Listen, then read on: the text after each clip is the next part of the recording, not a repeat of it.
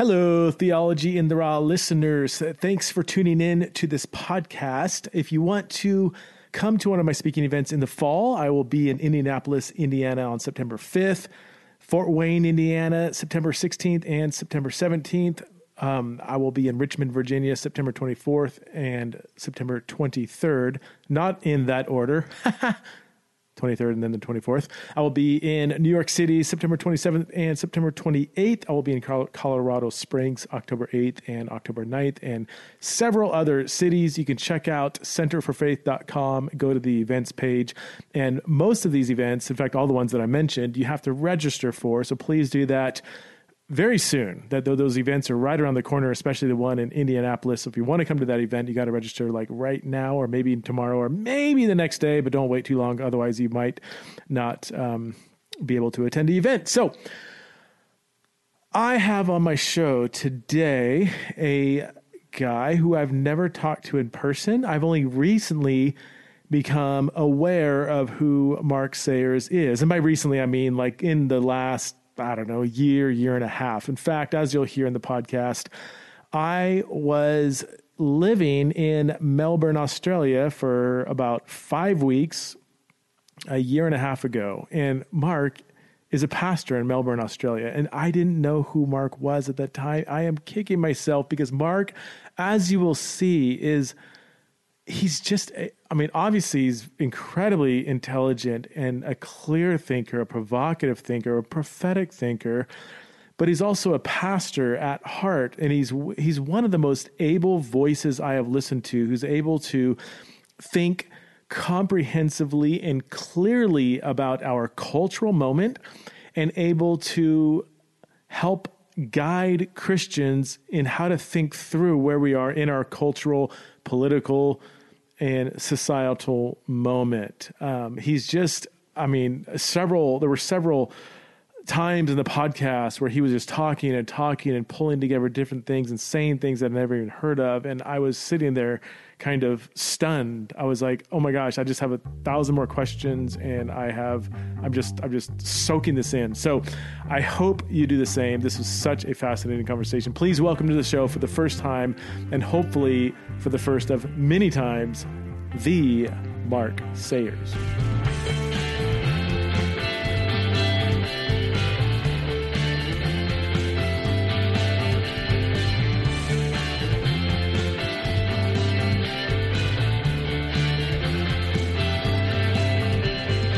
Okay, we are live with Mark Sayers. I am so excited about this podcast. I've got we have several mutual friends, Mark. I don't know if you know, John Mark Comer was probably the biggest one.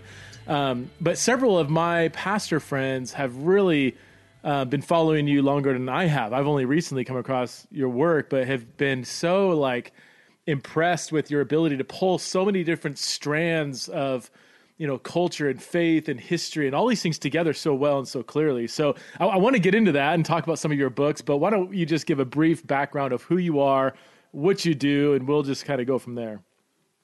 Yeah. Well, I'm Mark Sayers from Melbourne, Australia. And my primary thing is I'm a pastor of a church here in Melbourne called Red. But then also, I guess I sort of write and speak and try and lead into, I guess, really the interface between faith and culture, which for me is because I'm, as a local pastor, I'm interested in how you do discipleship, how do you, do evangelism, how do you lead in this place? And I think that's where it led me into that. And then I think I've been able to share with others some of the stuff that I've learned from those spaces. And you've written how many, half a dozen books or so, or?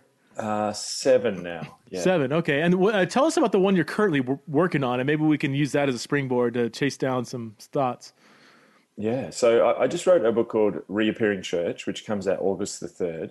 And I wrote a book a couple of books ago called Disappearing Church. And Disappearing Church was really about the rise, I think, of post-Christianity and what that meant for the church. And I think maybe sort of 2000, when did I write? 2015, 2016, there was a real sense of which I think there is in a lot of places still, of almost oh my goodness, the hugeness of this secular moment. And but I've actually rediscovered a sense of hope about what God could do at this moment. So I think it's a reframing of what if the rise of post-Christianity is actually an opportunity for the church in the West. Well, I've thought I've often thought that, like, I know in America, and especially in religious conservative circles in America, people kind of bemoan the secularization of our culture and how America is losing its quote unquote Christian values, and there's a debate whether those values were ever really there. But I don't know, like I look back and it seems like the pre-Constantine era of the church, even though it was a time of persecution, was also a time when our faith thrived, So I don't know if the church thrives very well in a quote unquote Christianized, somewhat moral culture. I just don't know if historically that's always been when our faith has thrived. Is that a naive assumption, or have you thought about that, the kind of pre-Constantine, post-Constantine, and now moving away from our kind of Christianized culture? I mean, this is kind of the work you do. But.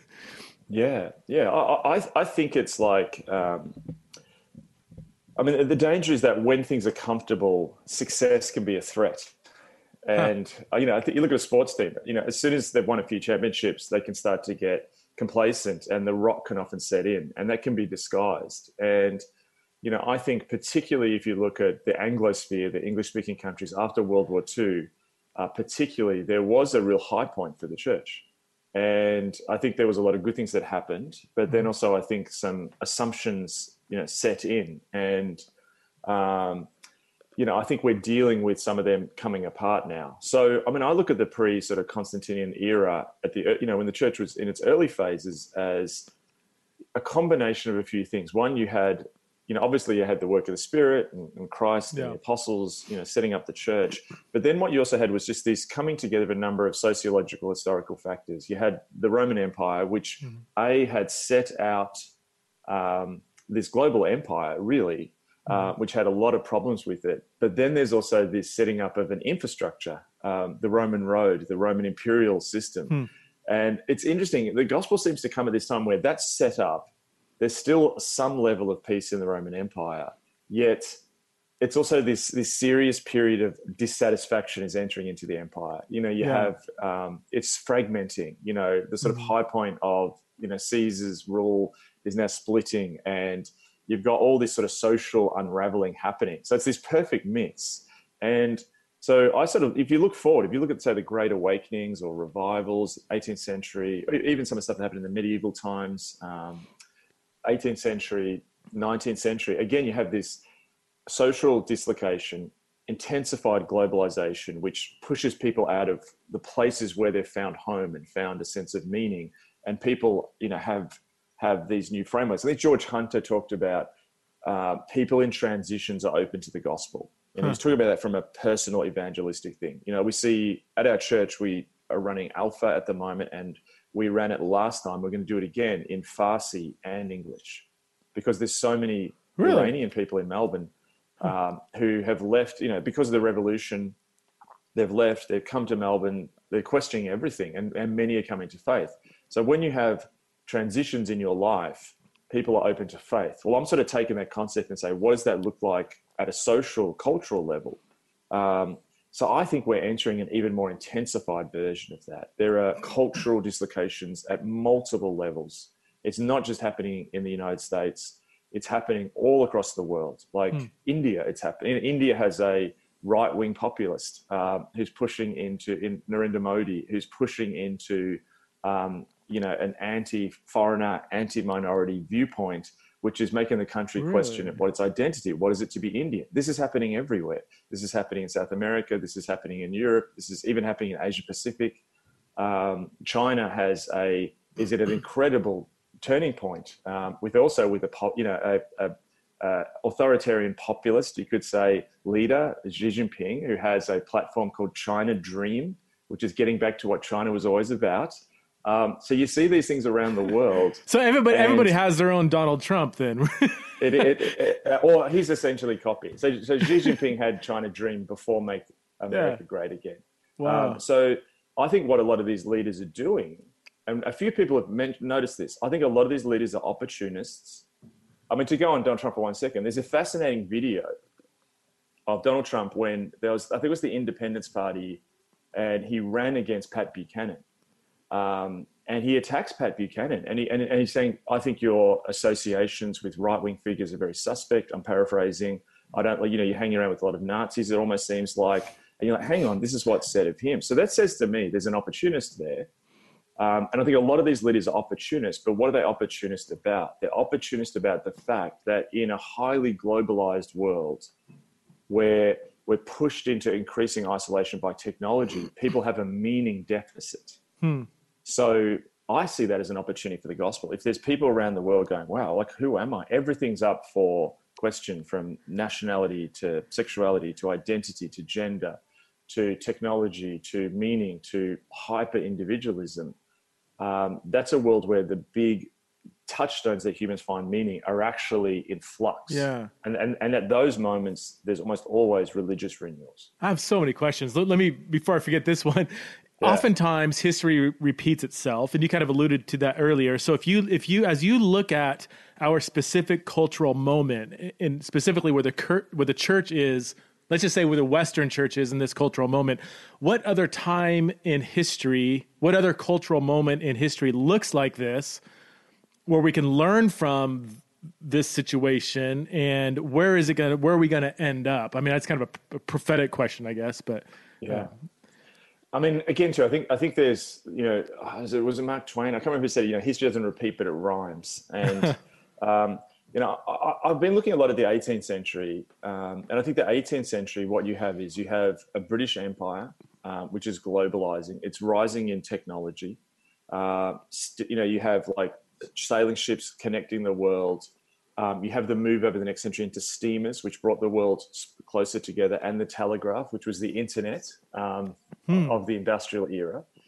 You have this incredible moment where people, since the medieval period, have been arranged in parish boundaries. You had these very set, almost since the Reformation, religious systems.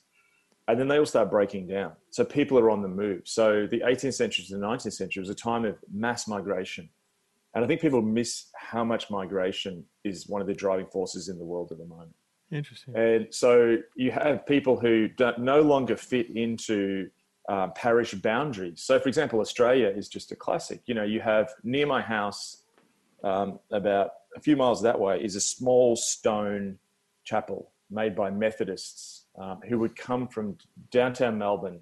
I mean, it was literally like going to Mars for them, But the fact that that's there on the other side of the planet, speaks of a missionary movement that came out of this time of intense social dislocation. Wesley, was like, I'm not going to preach in the parish boundaries. I'm actually going to go and preach in the fields. So the 18th century was really an early globalization. And you can trace all these movements back to East Africa, to Malaysia, Singapore, India, the United States, the western frontier of the United States. All of those moments go back to the social dislocation that happened at that time, technological rise, global politics. And we saw this incredible great awakening. I mean, just even Jonathan Edwards, it's fascinating. I was reading Marsden's biography, and he talks about the fact that just before the revival that happened there, you had a transition from almost a sort of older sense of agriculture, where people had these inherited farms. All of a sudden, the economy was sort of changing. And so young people weren't, like, they couldn't just inherit the farm and get married because they couldn't afford to do it. So they were delaying marriage until 30. All of a sudden, they start sleeping around. They even talk about self-harm in those communities. Really? Amongst young people. Fascinating. Depression. When you read, this is actually what's going on. So the young people actually dislocated. They're adolescents. And then this renewal comes amongst those young people. Absolutely fascinating. Like, people don't realize these factors are at play. So I think we look often at the past and go, oh, it's so different to us. Everyone was sort of like a nerdy, square Christian. Yeah. But when you look back, I mean, there was just before sort of the Wesleyan renewal, and Edwards and all that, in St. Paul's Cathedral. I don't know what year it was, but St. Paul's Cathedral in London, this huge, incredible building, had 6 people turn up to Easter service. In the 18th century, Australia was called a post-Christian society.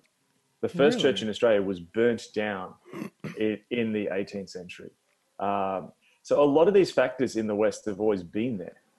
So this is fascinating. So you're saying, and I want to mention again, you said the telegraph, and you said in passing, the internet of the 1800s or 18th century? 1800s. Or 18th century. Oh, you sort of get into the 19th century. So you sort of get this from the 18th century into the 19th century, this rise of telegraph. It's probably more than 19th century was the telegraph. 'Cause I've often talked about the printing press as kind of the internet of 500 years ago. Would you say, I mean, and I think that's, we could agree, just the exponential, spread of information and literacy and everything, but I never thought about the telegraph. You're saying the telegraph was another kind of spike in that spread of information in a context when there's globalization, technology, post-Christian culture, the church trying to find its way. And then on the other side of that is revival and renewal. So you're saying, in as much as our situation imitates, or what was the phrase you used? Not repeats, but history doesn't repeat, it rhymes. It rhymes. In as much as our situation now is rhyming with that situation, would you predict? I mean, if a prophetic kind of renewal on the other side of this, is that what you're kind of hoping for? Is this what your book is touching on, or that's what I'm hoping for? And I just want to preface that with one thing. Like, I think what you notice is you never have. It's rare that you have this culture-wide, everyone becomes a Christian. You do have these incredible moves, but what you tend to have in revivals and renewals is actually a bringing together of a remnant that becomes significant. Okay. And I mean, the Wesleyan revival profoundly changed the face of England. Yet at the same time, you still have this very polite cultural Christianity. The enthusiasts were still called enthusiasts, and Methodists were insults. So I think we can fall into this trap because of what I would say is the contemporary view of public relations. So what I mean by that is this belief that Søren Kierkegaard talked about this idea that was emerging in the 19th century in his book, This Present Age, that there is a public, that polling says 97% of Americans now believe A. Now, do they? and it gives you this myth that somewhere there's the American public's walking around and operates like an individual with one singular mind. Yeah. People believe so many different things. And, one of the things particularly since the election of Donald Trump and Brexit is we realize that people don't even tell the truth in polling anymore. So I think there's a mistake that we can think about revival and renewal like, that'll be when 92% of Americans or 98% of Australians, again, are biblical Christians. It's always a remnant. Having said that, that's my preface. Okay. I do think I think it's already happening in some ways, particularly amongst migrant populations, which we're not registering in the West. There is significant renewal movements happening. And I think we're moving to a point where, particularly if you look at some of the factors, I mean, you look, number one, that the dominant household increasingly across the West, and in the West most influential environments, I think it's like in the city of Hamburg in Germany, it's just under 50% of people live single person alone in a house. Scandinavia is becoming normative. Melbourne and Sydney in the inner cities, it's becoming normative. There's places in the United States, San Francisco, places like this where that's normative. That's never happened before. And that is a demographic disaster coming. Why so? Why so? I'm curious. Okay, because you don't pass on the house to anyone. And you don't replicate after yourself. So basically knowledge, wealth, and I'm not saying these are good things, I'm just saying these are sociological realities. Okay. Knowledge, wealth, you pass on those values to the next person. So for example, if you have, like what's happening in Melbourne is people talk about millennial values. So millennial values, they have all these things, are they more progressive, blah, blah, blah. There was a survey done here by one of our newspapers, and it interviewed our two largest migrant groups, people born in India, people born in China, millennials. They have more children, they get married, they're more educated, they have more money, they're better savers, they vote more conservative, and they're more religious. Now, if you've got those two groups competing, one's going to win. Now, I don't see, people would use that as an argument against immigration. I think, well, maybe bring it on if that's a renewing. So you see that. So basically, you've got the contemporary progressive Western individualistic life script is a one generation phenomenon because it doesn't actually have a view to live on beyond itself. So even that creates social dislocation. Some of the social dislocations that we've seen in politics are that people who, and this is nothing against people, this is just sociological fact, that people who don't have children tend to vote more extreme left or right Really? because they're not thinking forward. There's not that moderating viewpoint. So, these things I see creating increasing social dislocation going forward. I think we're just in phase one. That's interesting. Wow. I want to shift gears just slightly because obviously you're from Australia, you're Australian, yet you speak, in America, you speak in Europe, the UK. Can you give us a snapshot for the similarities and differences between the American culture, the Australian culture, in particular, the intersection between faith and culture? America and Australia have a fascinating parallel history. Yeah. Really Australia, in terms of white settlement, is kicked off because of the War of Independence. Britain was dumping a lot of, convicts, which is the term people know, but many of them were really indentured workers. There was a fascinating debate amongst the Clapham sect as, should we call these people slaves? And because of some of the racial elements that a lot of them were white, not all, whether they use that word. So when the War of Independence happened, where does Britain dump these people? Because again, going back to that 18th century social dislocation, the cities were being flooded as feudalism ended and agriculture ended. People coming into the cities and all of a sudden there's homeless people everywhere and poverty, et cetera, et cetera. So they're trying to do this mass sort of social, really get rid of them. So United States begins in many ways as a protest against Europe. That means religiously and politically. So there's a sense of pilgrims and Puritans and different religious people coming to the United States, but also politically as well. Simon Sharma makes the argument, he doesn't use this language, that in some ways America is Britain 2.0 and some of its more liberal political traditions. So you got this sense of utopianism, both religiously and politically. And America is more based on an idea. And so, they get off the Mayflower, have a prayer meeting. Australia is these convicts coming down.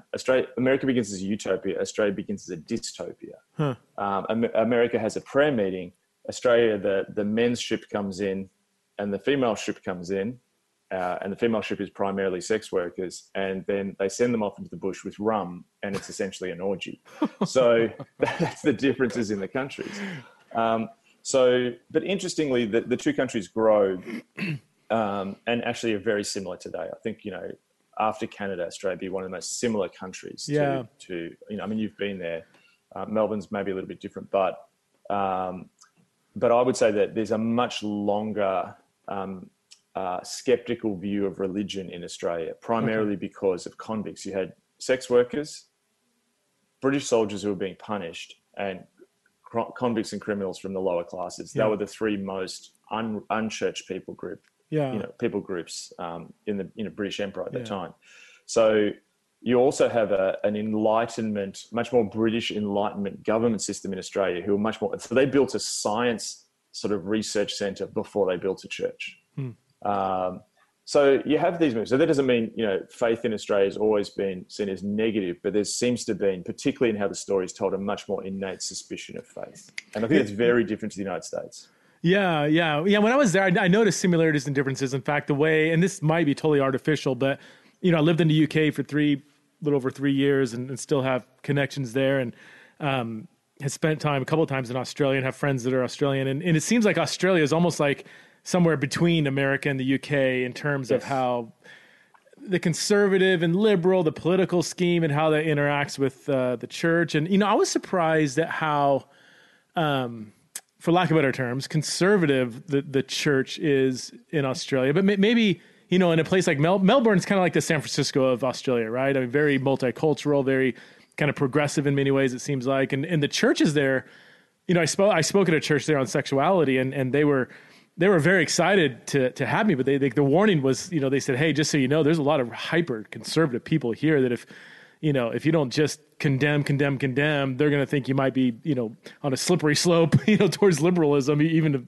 if you're citing scripture or whatever. And I know Sydney has its own kind of the Americans talk about the Sydney Anglicans as being kind of the fighting fundies of Australia. I don't know if that's true or not, but yeah, I did notice, a lot of overlap.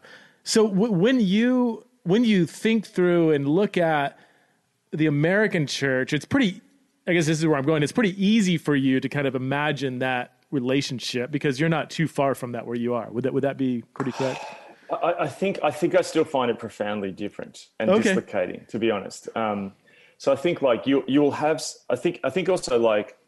I think what a lot of Americans probably don't realize is that American conservatism in many ways is very different to Australian conservatism and British conservatism. I mean, an argument could be made if American conservatives were really conservatives, they would be reinstating the king. So bring back the British. Jokes aside, I think that Australian conservatism, so there's an element where people will be theologically conservative, like you just mentioned. Yeah. So for example, and like, it depends what church you're at. Probably, and denominations would be different. So like the experience you just had wouldn't be as much my experience. So one in Melbourne that you have both extremes, Okay. So some Anglican circles and so on. But I've been at things where I've been with very conservative theological Anglicans. Okay. Who then will switch to a conversation where there's a complete critique of market capitalism. Really? Okay. And an attacking of the American presidency. And the idea that you have guns would just be abhorrent, like, and militarism. And, so there's some theological, that's what I find interesting. There's theological, I'll sit down with, say, people who like maybe evangelicals, and I'm like, okay, here's this theological cause. But then you get off that and I'm just like totally dislocated. Now I know about it, but I think it's still surprising. So in America, there's a lot of unanimity between social conservatives, political conservatives, and religious conservatives. Like if you're a Christian conservative theologically, you are going to be a political conservative as well. Whereas I've noticed in the UK, and what you're saying in Australia too, that wouldn't necessarily happen. I mean, I remember I was in the UK a few years ago in 2016, and I was with a broad range of Christians, but some of which would be like head covering, hyper conservative brethren, right? Who were, appalled that American Christians could actually consider voting for Trump. So here you have hyper right-wing theological conservative people who would be either moderate or at least nowhere near kind of the right-wing political conservative. Where in America, it's one and the same. Would that be a big difference between these three continents? Absolutely. Like, so for example, like guns in Australia wouldn't seem like a conservative issue. Like that's a very liberal issue. Like if you're being conservative, you have restraint on that. And that creates social disorder. So why are you then just giving them to everyone? Welfare or the death penalty? Like Australia got rid of the death penalty in the 1960s, and that would just seem like an extremely excessive thing to do. So much of this in terms of social conservatism is how you look at it, and probably that's where Australia has. Again, you're right. Australia's in between America and the United Kingdom, yet some of it would be influenced by British. It'd be more like Britain, where you'll have people who are, evangelicals, but then will vote the Labor Party. Interesting. Okay. Now, so I have to ask you, you've referenced several pretty high-powered scholarly books. You're obviously thinking at a pretty high intellectual level. And I don't want to, this is going to be a stereotype, but you're a pastor. Now, you're not a university professor. So can you explain to me maybe your desire, your background passion for both thinking theologically, intellectually, sociologically, and wanting to be a pastor? Or are you like applying for academic posts at university? No. Or no? No. I only have high school certificate. Are you serious? Yes. So I struggled at high school and just got through my final year. My principal wanted me to leave. Not because I was being like a bad boy, but just didn't feel I could academically get there. And I think God really came into my life when I was 18, and I did go start studying at seminary. I did advertising, but left it at university. And I became an intern with the Salvation Army. Really? And so I sort of was doing stuff with homeless youth, and then they would pay for you to do some seminary studies. So I did some, but I failed and just couldn't do it academically. And but I think the whole time just fascinated and reading and trying to learn about culture. And I think it's one of those things where the first subject I ever did at seminary was on evangelism, and the first lecture, the guy just gets up and does this Western culture history, and like talking about the Enlightenment and Renaissance. I'm lost. I'm like, I'm bad at high school. What the heck's going on? And so I just thought, I've got to actually work hard at this. So I went back and started reading, and I assumed everyone in that room knew who Kant was, or like this. And I'm just like, oh, okay. So it's almost like you work harder when you presume everyone else is better than you and knows everything. So I just started reading in my spare time and working hard and making it a discipline. And then you sort of start to go, oh, hang on, people are listening to me. And, oh, okay. So it just became part of my personal discipline interest. And I think in Melbourne too, there is a sense where Melbourne is a thinking city. Yeah. And I think to preach in this area, to do that, and to also deconstruct some of the worldviews that people just brought, it just sort of happened. It's just an interest. And I loved reading, and my parents didn't have a TV for a while when I was a kid. They just got used to reading as a form of relaxation. And so I think the benefit of not doing seminary or university was that I then read what my areas of passion were and learned more. Yeah. So that's in your pastoral routine now. I mean, is reading and thinking outside just what I'm going to preach on this next Sunday. I mean, is that a discipline? Is it part of your job? I mean, because you become such a, and I don't know if people have heard of you or not, but I mean, and from my vantage point, a real prominent voice in terms of helping Christians understand where they are in the cultural moment. I mean, is that something that are you released to continue to do that work?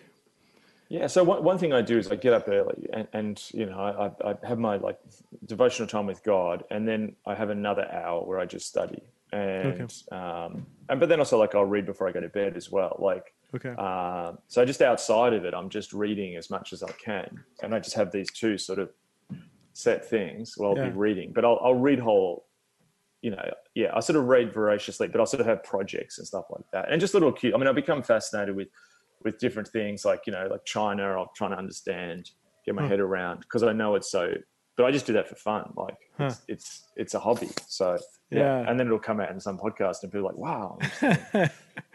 And do you preach on this stuff at church, and do people enjoy it? Do you have a pretty intellectual church? Yeah, I think people do like it. I mean, it's a balance always. That, I think people need to see, it's the balance between people can see there's actual intellectual rigor here, but also there's pastoral concern for someone who is not operating that, is not thinking at that level. It's coming a real heart issue. So it's trying to balance the two, I think is key. Yeah. But, that John Stott thing of preaching with, the scripture and the newspaper idea, I think, I really like. Yeah. You guys in Australia, you had a recent, forgive my ignorance, a pretty major political decision recently, right? Well, can you explain that a bit more? Well, we did have an election recently, which this may be what you're referring to. Let me know if it's not.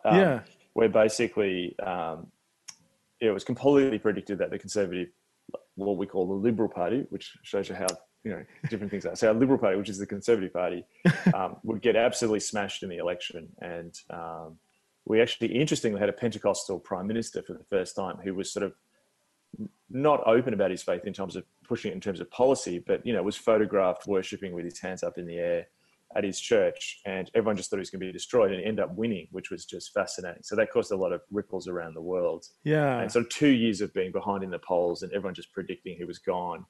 So that was, maybe that in a sense. I think so. What if I remember correctly, it was like, so I guess back up in America, Hollywood is 99.9% hyper radical left leaning. Most media outlets are hyper left leaning. We're surrounded by what seems to be a culture that is 90% hyper progressive, when in reality, I like to remind people that we elected Trump. Okay. So at least 40 to 50% are not that. Now from my vantage point, it seems like we have a very, very loud minority of voices that would be considered, radical, progressive, left, not just left leaning, but far on the left. It makes it feel like most of society's there, but I don't think most of society is there. So when Trump gets elected, people are like, what in the world's going on? I can't believe anybody would have voted for this guy.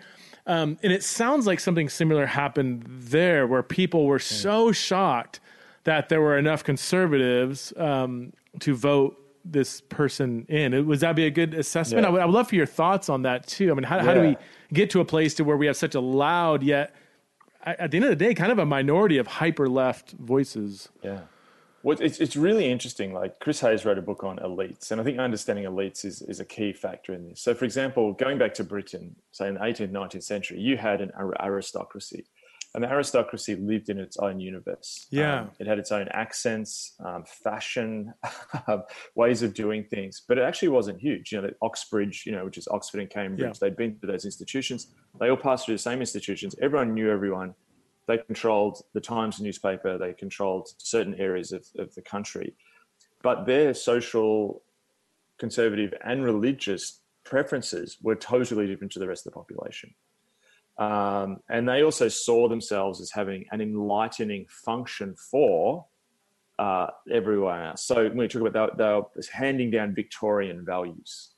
And whether that's to working people, whether that's to the middle classes, whether that's to people in Australia or Africa, that was part of Elite C. So I think there's this dynamic when elites find themselves at the top, you've got to, unless you just want to be Genghis Khan or something and not care, you've got to justify your place at the top with a moral, religious framework almost. And Chris Hayes talks in his book about how we had this shift, particularly in America and other countries, away from an inherited aristocracy, which America did have. Edith Wharton talked about, what was it, 300s or 400s of the people who could fit into her ballroom in New York. So there was an American aristocracy, but that then moved into what was a more diverse like elite.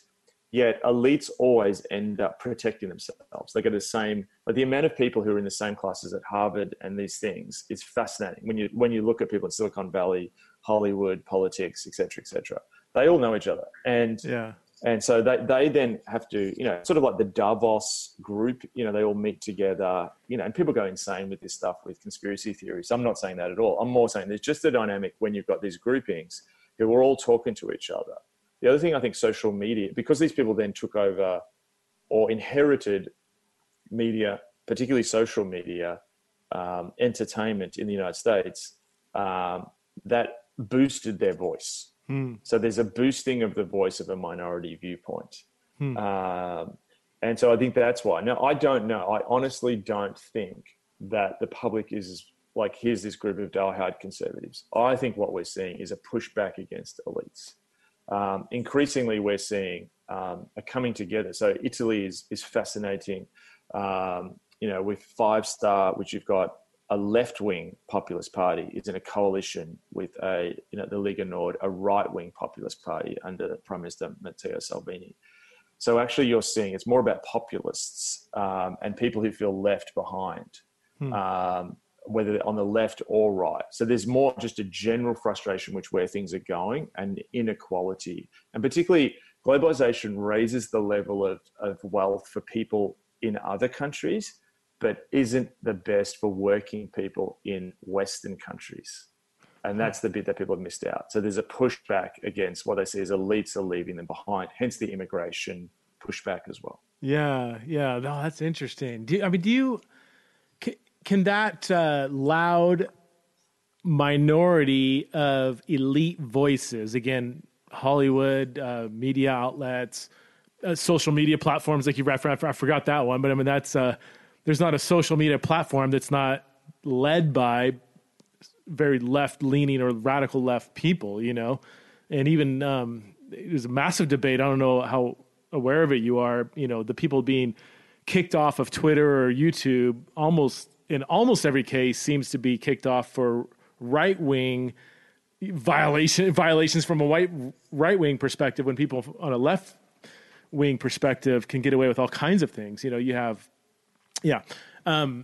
where do you see that going somewhere? Will that end up cannibalizing itself in 2, 5, 10 years? Because now when any ideology, whether it's the far right or far left, when you have such a narrow circle that you must match up to, the second you step outside of that ideology, you're done. And there's here's the thing with secular right or secular left wing ideologies or tribalism, there's no redemption. You have several people that might make an offhanded comment on Twitter that could be possibly interpreted as maybe slightly racist. and they're done for life. And so there's no redemption at all in that kind of scheme. And then the same thing goes for radical right-wing people. You step outside, you don't toe the line on this issue or that issue, and you're done, and there's no way to get back into the tribe. From my vantage point, it seems like that kind of tribalism will just end up cannibalizing itself. Like, it can't sustain itself with that kind of rigorous legalism, whether it's a left-wing legalism or right-wing legalism. I mean, and again, I'm just thinking out loud and from a place of a lot of ignorance. So am I at all touching on anything, or have you thought through this? Where does this radical left or right end up leading? I think tends to be a bit of a pattern. There's a pattern here that we saw in the 1930s in Europe. So basically what you had is all across Europe, the center struggled to hold, particularly with the shocks of the Great Depression. And we've had the global financial crisis. And I think a lot of this is playing out. And, what a lot of people don't realize, literally, I think it was Timothy Geithner, talked about, he was one of the people in charge of the US economy, that we were the US was 2 or 3 days away from the cash machines, ATMs, being out of money. It was intense. So what tended to happen in Europe is you had these tactics that then the further left and right instigated. Now, they were mostly on the street. So you had Bolsheviks, radical leftists, communists, who basically started going onto the street in leather jackets and doing attacks and stuff like that. You then had the Freikorps, which was the German soldiers who were then defending. And these two groups got more and more, they copied each other more and more and more and made each other more extreme. I think that's happening politically. So, I think the left thing is weaker than it seems, because actually what you've got going on is you've got your more establishment left figures. Let's say Hillary Clinton and Joe Biden represent that. They're sort of left-leaning. They have some sort of center-left. They're really center-left with some socially progressive values. So maybe it's like gay marriage or whatever. Right. But then their threat is not from the right. Their threat is further from the left. So what people don't realize is your biggest threat politically is not from the people in opposition to you. It's the more extreme version of your position. So what happened with the Republicans is everyone was like, oh, George W. Bush is a Nazi war criminal. And then all of a sudden, there's romantic pictures of him and Obama, and everyone's missing the good old days of the Trump inauguration. So what you had is the Republican Party was, in a sense, subverted from within, from the right. Same thing happens in Britain. The Brexit right subverts it within. The British Labour Party was subverted by the hard left of Jeremy Corbyn. That will happen to the Democrats. That is happening to the Democrats. So this current 2020 election, you've got an insurgent Democrat left who are more extreme on certain things. So they have more of Elizabeth Warren is talking about breaking up big tech. AOC is talking about, she's getting rid of social media. So they're looking at, I would say that social media has been more in the center-left position because they still want to hold economic power, but you've got now a more insurgent left. So for example, even in sexuality, you would have, you've seen this within the trans movement. We just had a split in the New York Pride Parade between a hard anti-corporate gay left who are more pushing into trans stuff versus the more mainstream corporate-friendly gay movement. So you're seeing this everywhere, this splitting into more extremes. You're even seeing it, and we can get really nerdy, it's even happening within far-right movements are splitting. No one's seeing this, but fascism is completely mutating and creating new forms. So that's all happening. So you're right. So we go to that extremes, and then what you tend to look in history, there's a point of exhaustion where it just gets so exhausting, and then people tend to return to the middle after a lot of carnage. So do you think, so my main, I don't even know if you have a clue who I am or what I do, but and you don't need to, but my main world right now is LGBTQ related questions in the church and culture, specifically the T or gender. And I'm fascinated at how LGB questions, both politically and religiously, are somewhat left of center. But not all, obviously, but some of the radical transgender activists are so far to the left, and now they've poked the bear of the radical feminists. And so now you have two extremely liberal, anti-Christian, anti-whatever people that are just, the ideologies are just clashing, and it's it's fascinating to see. Well, it's fascinating, but also troubling to see how this is affecting children. And the second, a boy exhibits any kind of feminine kind of traits, he's pushed to identify as trans or non-binary, and vice versa for biological females. And and it seems like people are resurrecting these kind of gender stereotypes, and it's such a complicated mess. And yet there's been a lot of people really damaged and affected by this on so many levels. And I think in this cultural moment, 2019, it's like, where's this going to end? Because we are pushing up against Orwell's 1984 almost to the T. In fact, just a few hours ago, I watched a video of a high school teacher in Aberdeen, where I spent 3 years, and somebody caught it on video where a student simply said, "I think there are two genders. I think people are male or female." Did you see this? Yes. And the teacher said, don't you dare question the authorities. I mean, it was almost a quote from Orwell's 1984 book, which I just read. So I'm like, oh my gosh, this could literally be in that book, where you question the party, and now he's being kicked out of the classroom for saying that there's two genders, which, he's like, yeah, it was fascinating. But I'm like, where does this end up? This has to either cannibalize itself, recapitulate, start over, deep breath, and maybe move forward, or we just end up just collapsing as a society, it seems like. I think the big disruption, which no one is watching, particularly in the United States, is that what everyone's failing to see. So let me give you an example. So this year at the Academy Awards, which increasingly has pushed into an advocacy around these issues. This year in China, the live feed in China was censored heavily. Any LGBT references were censored by Chinese state TV, and they did it very sophisticatedly. I'm like, what in 5 years? Because basically China owns Hollywood. Really? Totally. Like Hollywood's got no money. Like it's all foreign money now. Wow. Increasingly, China is doing globalization in a very different way, which is through debt and lending of money. You've got huge investment from the Gulf states in the United States, owning many ports, Qatar, Saudi Arabia, et cetera. China is increasingly, and Russia are increasingly realizing they can't control their internal internet, and they're now talking about controlling the outside internet. So there's a great firewall of China controlling the outside internet. Some of these forums that people like Elizabeth Warren are investigating around some of the hate speech stuff online, if you see who's funding these forums, it's actually the Chinese government. China is very invested at the moment in creating internet censorship and controls. Wow. Now, this is just me speculating. So in 10 years, are those references being censored live actually at the ceremony? So what I'm saying by this is that no one's recognizing in the US that in 10 years, at the current rate, China's GDP will be double that of the US. Now, I'm not saying war, there's people who talk about the Thucydides trap or whatever. I'm not saying that there's an inevitable war between the US. But what we are going to see is increasing non-Western intervention in the politics and culture wars of the United States. Really? The 2016 election saw that with Russia. A number of the Black Lives Matter's main websites were found they were Russian. There was an amazing thing where there was a pro-Islamic group in Texas and an anti-Islamic group in Texas, two Facebook pages who got people to organize for a downtown demonstration. And they then would discover they both run out of St. Petersburg, those two accounts. So that's not, hear me right. I just want to I'm not saying that Black Lives Matters is a completely thing made by Russia.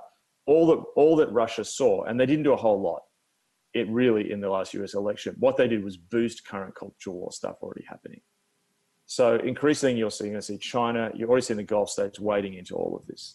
So what people don't realize is most of those countries, Putin literally came out the other day and said, liberalism in the West is dead. Like, it's dying. Like, people are seeing this. If you guys don't get it yet, you will soon, essentially is what he's saying. China is against all this stuff. So let me just have you repeat that, because this is my ignorance on these, just on globalization in general. So you're saying Russia and China have an anti kind of Western liberal, more, I don't want to say conservative to make it sound like they're toe to toe with kind of American conservatism, but they're not on board with Western liberal values that keep getting more and more and more progressive. So, you've got the Gulf states, which are extremely powerful, Saudi Arabia, UAE, Qatar, Bahrain, which have huge investment in think tanks in Washington. They're not down with this agenda. They're actually, at the end of the day, they're very conservative Islamic countries. China is not at all down with Western liberalism at all. It is, at the end of the day, a socially conservative country with a communist party. Russia has very deliberately, in the Eastern European world and with a lot of other countries, positioned itself against Western social liberalism. You currently have in the EU, the Visegrad states, which is Hungary, Poland, Czech Republic, Austria, have all put in right-wing governments. And one of their big platforms is creating, I think it was Viktor Orban, the president or prime minister, whatever he is, of Hungary, said, we're creating an illiberal democracy. And they're creating a bloc in the EU against this. African Union, forms of Pacific nations. You listen to these people, they're saying, hang on, we don't want this. We do not want this. So you've got not just an insurgency within the West, but you've got actually a global insurgency against a lot of this stuff. So it's a fascinating parallel in some ways to what I think the irony in all of this is, if you look at some of these leftist ideas, where do they emerge from? They emerge from Western neoliberal institutions. What so many people have missed in the West, and I would say people politically in America, is why is it that there's I argue Tinder is a coming together of the left and right, and people don't see it. So it's a left sexual ethic with hyper-capitalist right wing, and that's actually the reality of where we're at. We're actually at a reality that the far right, the right of, say, the Republican Party and the left of the Democratic Party end up achieving the same thing, which is atomized, floating individuals, devoid of any historical, antecedents, all come together through, one is deconstructed by the deconstruction of social norms, the other by hyper-capitalism deconstructing everything. Yeah. So I see universities in the United States are completely bizarre places. They're super left wing, but then they're sponsored by big tech, big corporations, and people go, oh, well, that's a contradiction. What if it's actually not? So out of those Western institutions, they now have their new missionary mandate to the world, which positions itself as anti-Western, but actually is still trying to tell the rest of the world what to do with their social values. So you could argue it's post-colonial colonialism. Well, that's fascinating. First of all, I'm going to go back and re-listen to the last 10 minutes of this episode probably several times.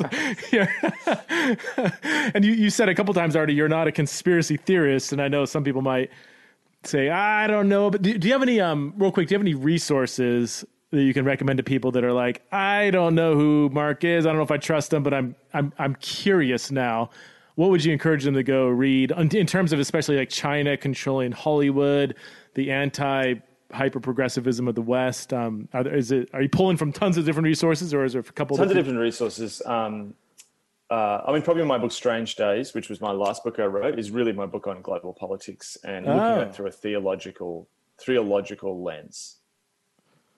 I got to check that. I haven't read that. Okay. Strange Days.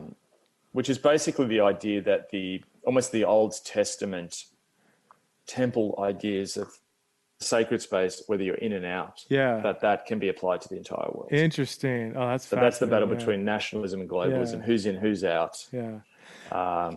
Sacred boundaries. You made a statement, and we're going to wrap this up in just a few minutes, but colonialism 2.0. And I saw this happen a few months ago, and I don't know how much you know about this, but the United Methodist Church had a big conference on sexuality, and I believe it was last February. And one thing I really appreciate about the UMC is they've done such a wonderful job at not just doing missionary work or overseas missions, but actually empowering and valuing the voices of people outside of America. Well, there was a bit of blowback because, 80% or so of American UMC leaders would be very progressive in their sexual ethic.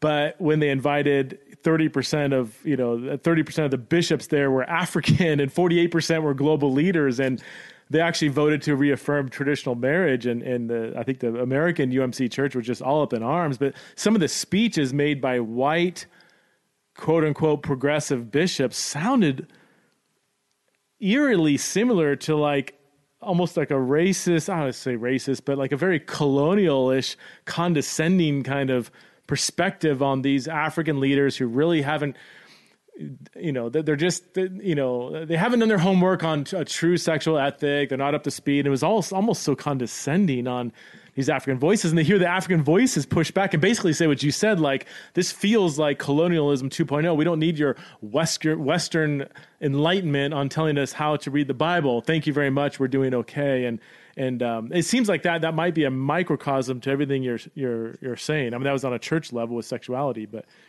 absolutely. Like it's this sense that the West is still being the West. Yeah. And I think it's cloaked in an self-hatred. There's an element of self-hatred, like the West is horrible, so when are you going to tell everyone the West is horrible? I mean, I got this a little bit early days.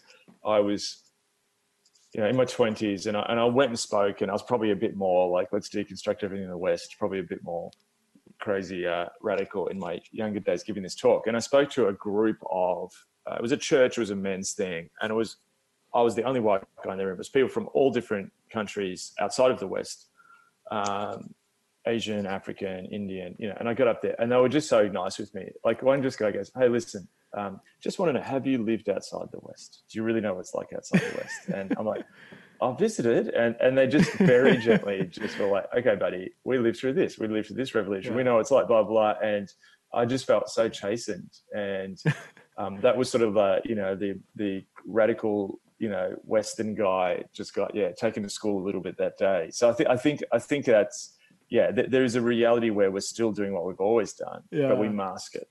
And that's what I say, are the new left visions coming out of the favelas of Brazil or from poor coffee farmers in Kenya? It's not. They're coming from the most powerful neoliberal elite institutions of the West. Interesting. Wow. So real quick, marksayersThinks.com is the website if you're interested in learning more about Mark Sayers. A number of books. You said you've written 7. You're coming out with your 8th book. Your last one that has been published is Strange Days, which has the coolest cover, by the way. Yes. Is it playing on Stranger Things, the TV show? Or well, apparently, so it was fascinating because we wrote it during the Trump election and we didn't know which way it was going to go. So apparently, I think it's actually Trump Tower in Chicago. I had nothing to do with this. So it's Trump Tower in Chicago is apparently the reference. Oh, no way. So I see several books with Moody, a few of your earlier ones with Tommy Nelson. Have you worked with Drew Dick, the editor over at Moody? Is that your... I haven't met with him, but I do know. I just had lunch with him in Portland at some stage this year. Yeah. He's wonderful. I love that guy, man. You seem to think very alike. Real quick, can you give a final word on everything we've been talking about? I imagine if anybody is a theological, spiritual, pastoral leader listening to this, which there's quite a few pastors that listen to this, they might be overwhelmed a little bit. I mean, you've gone way outside, like, exegeting Romans, whatever. But like, yes. Can you give a final word, encouragement, maybe even challenge to, let's just say, pastors not just in America, just pastors of, churches, after hearing all this, what are some things that they can and maybe should do to try to prepare themselves to pastor in the coming days? The first thing is, God has sort of called me and used my strange brain to help other people understand this stuff and interpret so that they don't have to. I don't feel people need to go and read, policy statements from the Chinese Communist Party to understand how to preach their next sermon. So Thomas Kelly wrote a book called Testament of Devotion, and he talked about the fact that we're sort of called to singly focus on God's Spirit in us and like ask, what's the one or two things that we're called to do? I think that's really important. Okay. And I think also where we're heading is there's all this cultural chaos, but there's intense personal chaos. Anxiety, this creates tremendous anxiety in the individual. Where sexually, pornography is invaded people's personal worlds, choice anxiety. We live in the hyper Protestantism of the church of YouTube, I think as my friend David Kinnaman calls it. this is affecting people. Like this is the people in your church. There's no longer can you hide from in a Christian ghetto because the phone brings the world into your pocket. So what I've realized is my friend Terry Walling says his mantra is personal renewal precedes corporate change. And there's an element that I think at this time, it's Isaiah's rebuilding of broken down places. But what if those broken down places are actually in us? And what if the starting point is how you walk daily with God? I feel like what's happening is actually the powers and principalities are being humiliated. And that's big tech. That's the Republican Party. That's the Chinese Communist Party in Hong Kong as we speak. That is possibly large parts of American evangelicalism. That's the Me Too movement. It's all these things are tearing down what we look to for sustenance, security, and meaning outside of God. So what an incredible opportunity to meet Christ face to face, to put all our trust in him. Do that in your personal life. That overflows. And that's what people are looking for in pastors at the moment. Real people walking with God and that overflowing, not from a sense of expertise, ideas. I don't want at the end of the day, people go, wow, Mark knows all this stuff, or he's a smart guy. I want people to see someone who walks humbly with God. And so I would encourage anyone to do that. That's the cut through thing that's going to work at this moment. Humility and the presence of God. Gosh, what a great word to end on. That it applies obviously not just to pastors, but any Christian who wants to take their faith seriously. So Mark, thanks so much for being on the show. Again, it's marksayersThinks.com. Check out his books, check out his blogs, his podcasts, his ministry. And thanks so much for being on the show, Mark. Pleasure. I hope you enjoyed this podcast as much as I did. If you want to support Theology in the Raw, you can go to patreon.com/theology in the raw and support the show for as little as $5 a month. And you get access to premium content in return. So thank you so much to all of my Patreon supporters. You truly keep me going and keep this show going. If you want to join the Patreon Theology in the Raw community and be part of the team, then go to patreon.com/theology in the raw. So thanks for your support. Thanks for listening. And we will see you next time on Theology in the Raw.